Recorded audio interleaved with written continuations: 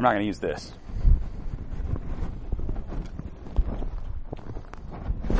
There we go. Y'all still hear me? As long as I speak up and nobody else is singing, I think that'll work. There's an old story told about after Jesus was raised from the dead. He had talked with his disciples. He had commissioned them to go out and share the gospel. And then he ascended into heaven. And when he did, as the story goes, is the angels met him there and they said, we've been watching what you've been up to and we're really excited about this. And we want to know now, how are you going to get the word out about the salvation that you have accomplished for the people that you love so much? How are you going to get that word out to the whole world? And Jesus responded, well, if you've been watching, you know that there are these 12 guys, and I have invested in them over the past 3 years, and I've talked with them, and I've taught them, and I've shown them signs of the kingdom, and I've eaten with them, and have really spent a lot of time with them over the last 3 years. 11 of them are still there, and I have now commissioned them to go into the world and to tell other people what they have seen, what they have experienced in me. And the angel said, yeah, we saw those guys, and so that's why we were wondering, what's plan B? At which point Jesus says, there is no plan B. They need to share what they have seen and experienced, and only through them is this message going to reach the whole world. Now, the reason I share that story is not because it's a true story, but because I think it helps to illustrate the need for people who have met Jesus to share him with those who haven't. And it is only through us that this message gets out to the whole world. And so a lot of times we watch the news and we see things going on in the world and we say, oh my goodness, this is horrible. If only these people knew Jesus. And yet we don't share him with anybody. So how will they hear? That is why we're doing a series, a 5-week series on reach. R-E-A-C-H. Each letter of the word reach stands for another way in which we can reach people and their families for Jesus. This week, if this is your first Sunday here as a part of this series, let me catch you up on where we are.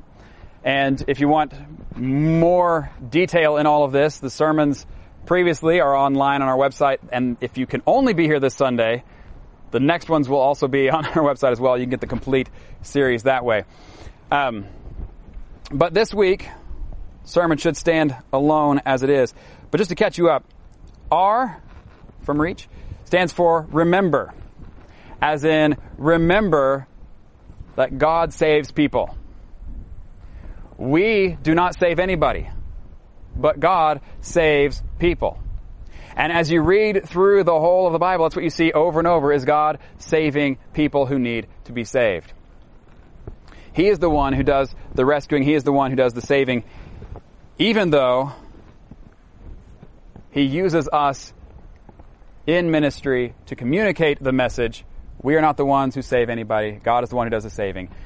And so, letter R is remember, God saves people.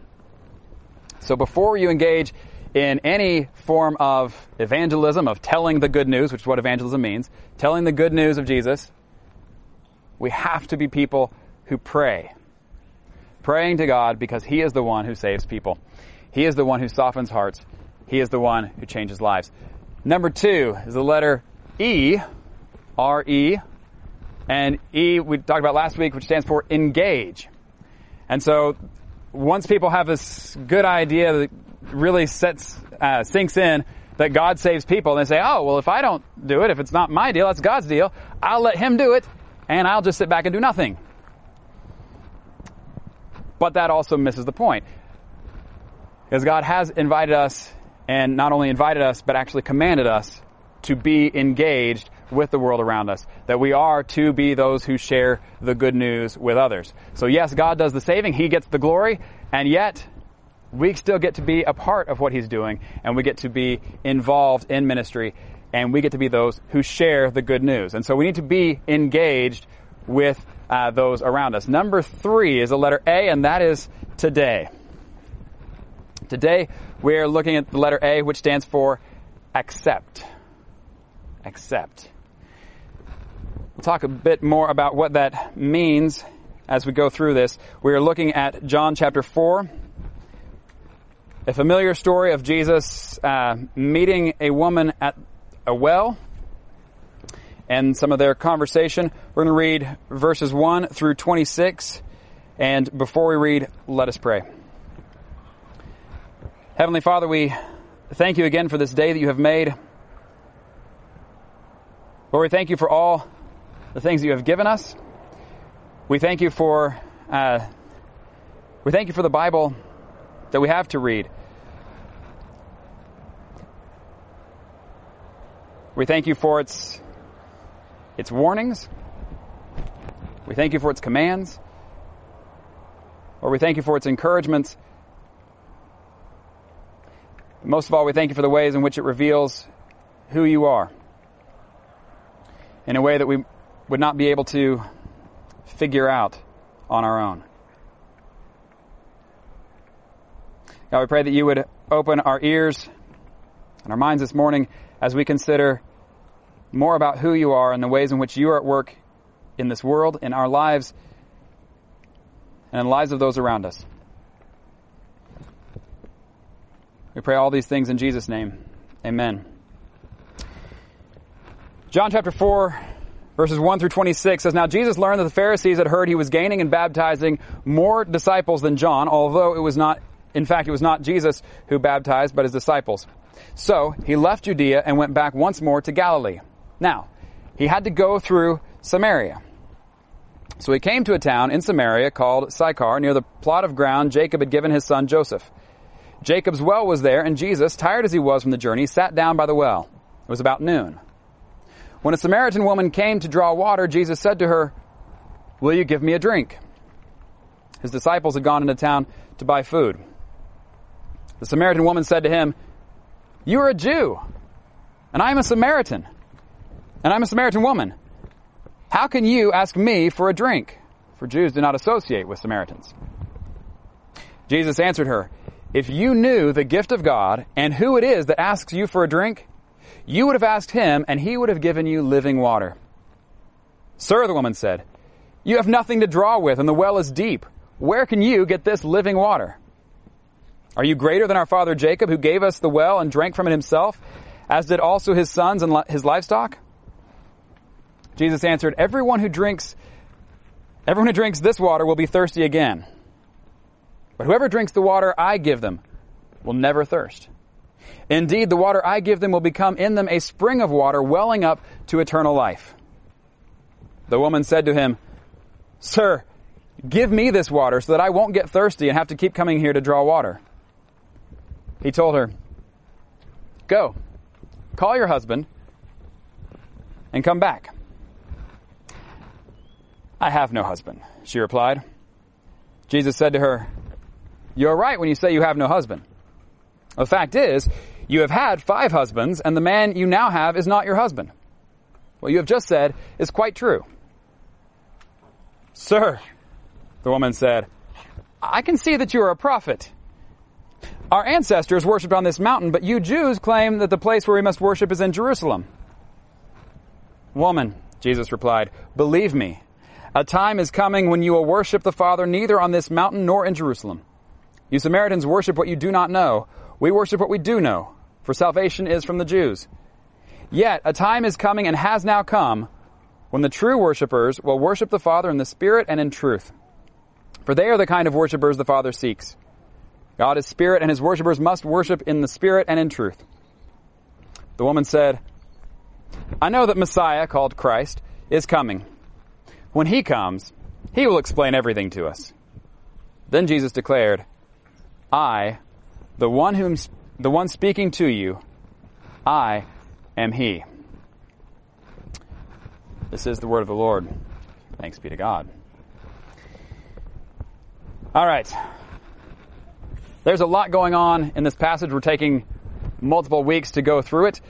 And so today, we're not going to hit on everything. We're just going to look at really one thing. And that is the way that Jesus did not just engage this woman in conversation, but the way that he shows acceptance of who she is, even though there were a lot of strikes against her. For the one thing, this is a Samaritan woman.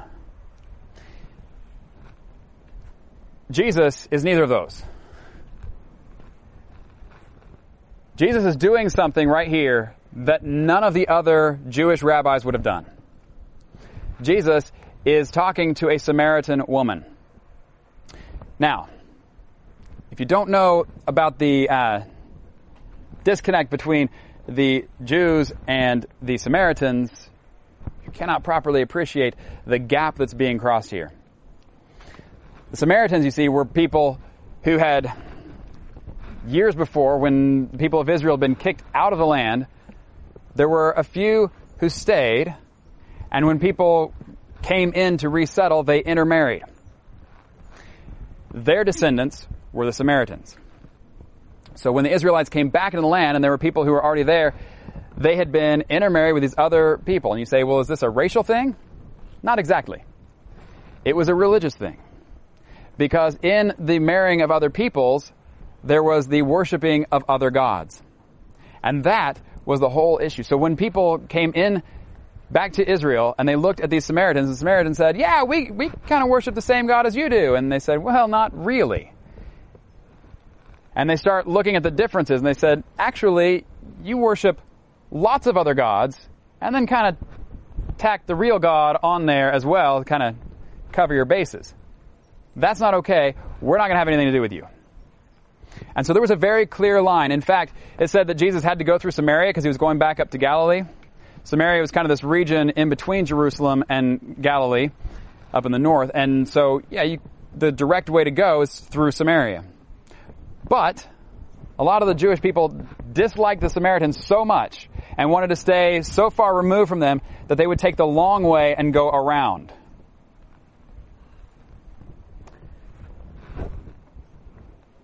Which, if you're driving your truck, may not be that big a deal, but if you're on foot, you must really dislike these people. But Jesus goes right through Samaria, and he encounters this woman, and as we mentioned last week, there's no way that she would have thought that he's going to talk to her. He's a Jewish rabbi, teacher, man, and she is a Samaritan woman. The men and the women did not talk openly and publicly like that. So for him to talk to her is a big deal. He's crossing a lot of boundaries that many would not have crossed. In fact, it's worse than that. When he says, go call your husband and come back, and she said, I have no husband, and he says, you are right when you say you have no husband. The fact is you've had 5 husbands, and the man you now have is not your husband. What we've just said is quite true. She confirms it by saying, sir, I can see that you are a prophet. Now there may be some questions as to how Jesus knew this. Was this divine revelation where, because he is not only fully man, but also fully divine, he knew things about her that others didn't know? We see that happening in other places where Jesus knows what the Pharisees are thinking without them even having to say anything out loud and answering their thoughts. It's possible. It's also possible she had a reputation that preceded her. Or it's also possible that, like a Sherlock Holmes sort of character, Jesus figures things out from where she is, when she's there, things about her appearance, and says, I know what's going on here. But how Jesus knows this is not the point. Not at all. In fact, the point is not how he knows it, but that he knows it and still talks with her. Here we have a Samaritan who should not be talked to, a woman who should not be talked to, and not only a Samaritan woman, but one who has been practicing serial monogamy, going from one husband to another, to another, to another, to another, I lose track. This is not somebody Jesus ought to be talking to. This could ruin his reputation. And so the fact that he knew it and talks to her anyway, that's something that would not have happened. In Luke chapter 15, it says that the tax collectors and sinners were all gathering around to hear Jesus. But the Pharisees and the teachers of the law muttered, "This man welcomes sinners and eats with them."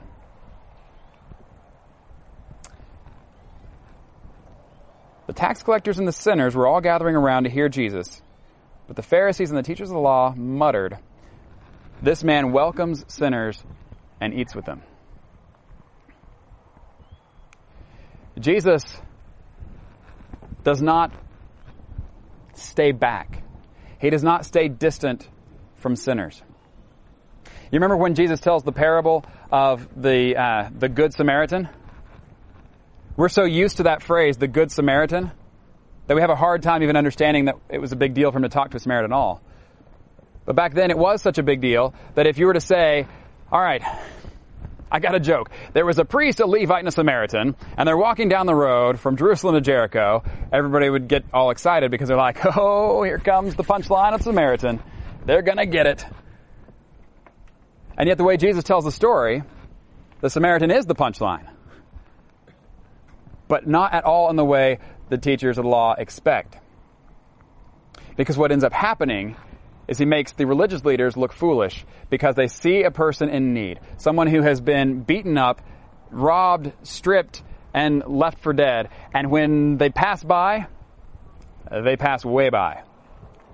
They don't stop to help. It's the Samaritan that actually stops to help in Jesus' parable. And when he asks the young man, which one is the neighbor? He can't even bring himself to say it was the Samaritan. He just says, it's the one who had mercy on him. That's what a big deal it was for them to be a Samaritan. Wouldn't even say the word. And yet, and this is what the teachers of the law are doing. They're acting just like the priest and the Levite in the story Jesus tells. When they see tax collectors, when they see sinners, they don't go hang out with them. They don't go eat with them. They avoid them. They separate themselves off with good intentions. Because they understand, that bad company can corrupt. They say, we don't want to be influenced by that. We don't want to be around those who might cause us to be less than pure before God. But as Jesus communicates in the parable of the Good Samaritan, God doesn't want us to separate ourselves from the evil of the world. He wants us to go and help all of the problems the evil of the world has caused. This is what we see in that parable. This is what we see in Luke 15 when Jesus tells another parable. He says to these who have said, this man welcomes sinners and eats with them, he says, suppose one of you has 100 sheep and loses one of them. Doesn't he leave the 99 in the open country and go after the lost sheep until he finds it? And when he finds it, he joyfully puts it on his shoulders and goes home. Then he calls his friends and neighbors together and says, rejoice with me. I have found my lost sheep. I tell you that in the same way there will be more rejoicing in heaven over one sinner who repents than over 99 righteous persons who do not need to repent. It says in another place, it is not the healthy who need a doctor, but the sick. But think about this parable he tells. The sheep that goes away and is lost. And he leaves the 99 and he goes after the sheep. And when he finds it, he grabs the biggest stick he can and he beats it severely and says, don't you ever go away again. Or did you miss that part? Oh wait, that wasn't in there, was it? When he finds the sheep that's gone so far away and is lost, he rejoices and he picks it up and he carries it home.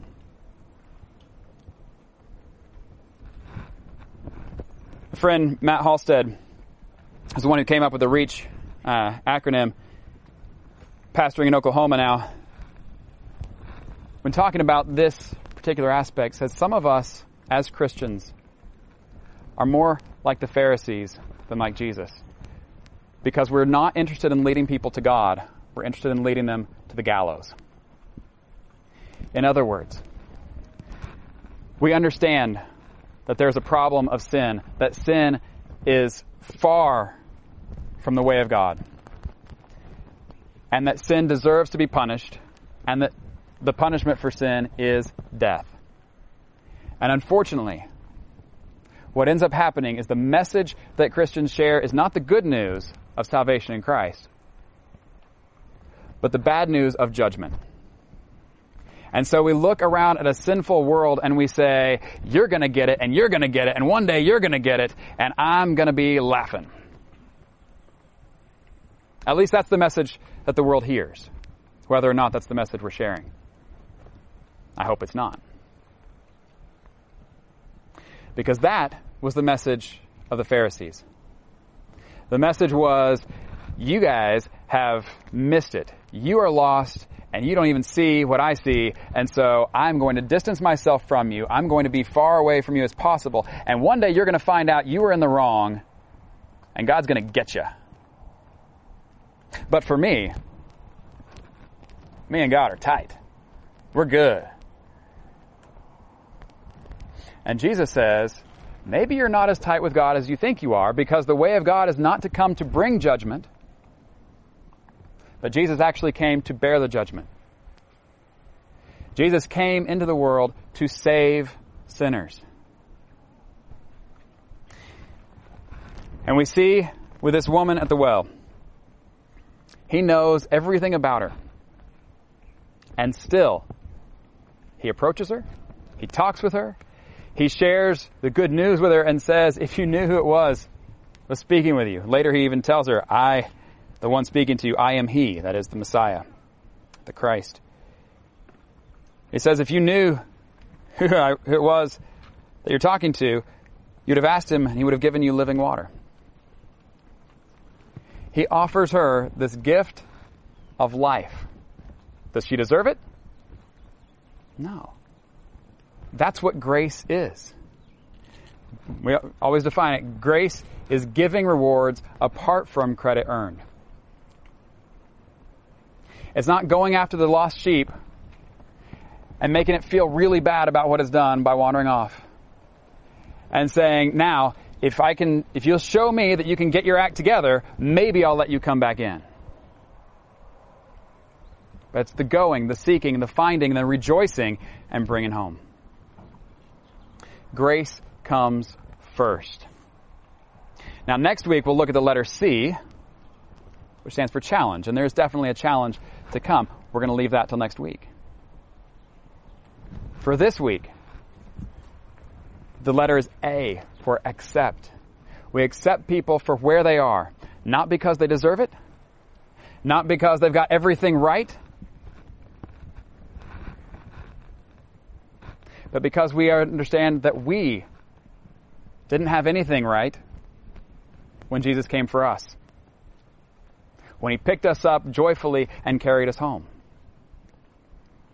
And so as we approach others, which hopefully we will, remember that God saves people, that we will actually be engaged in conversations with our friends and family and neighbors, and that we will do so primarily in an attitude that accepts them where they are, who they are, that we don't try to change them, to clean them up so that Jesus will be okay with them, but that we come and we bring the good news of Jesus to them. Grace comes first. Acceptance comes before the challenge. Like I say, we'll get to the challenge next week. We don't leave that out. But we always have to remember, grace comes first. Acceptance comes first. In the name of the Father, the Son, and the Holy Spirit. Amen. Would you pray with me, please?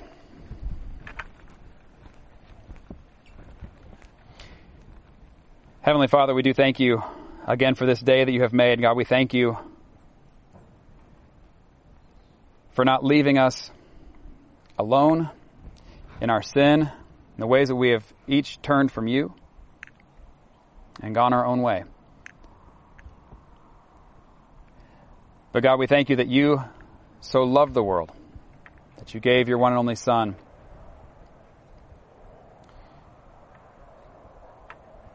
that we would not perish, that all those who believe in and trust in Jesus would find forgiveness of sins and eternal life with you forever. God, we ask that you would open our eyes to the world around us,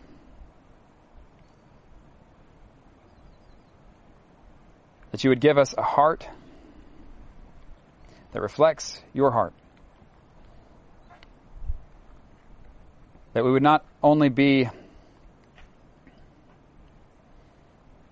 burdened with the pain that sin causes, but God, that we would be those who offer the good news of the salvation that can be found in Jesus. That we would be people who are known more by our love, that looks like your love, more by what we are for than by what we're against. That we would be people who lead with grace and acceptance as we seek to lead people not to judgment, but to their Savior. It's in Jesus' name we pray. Amen.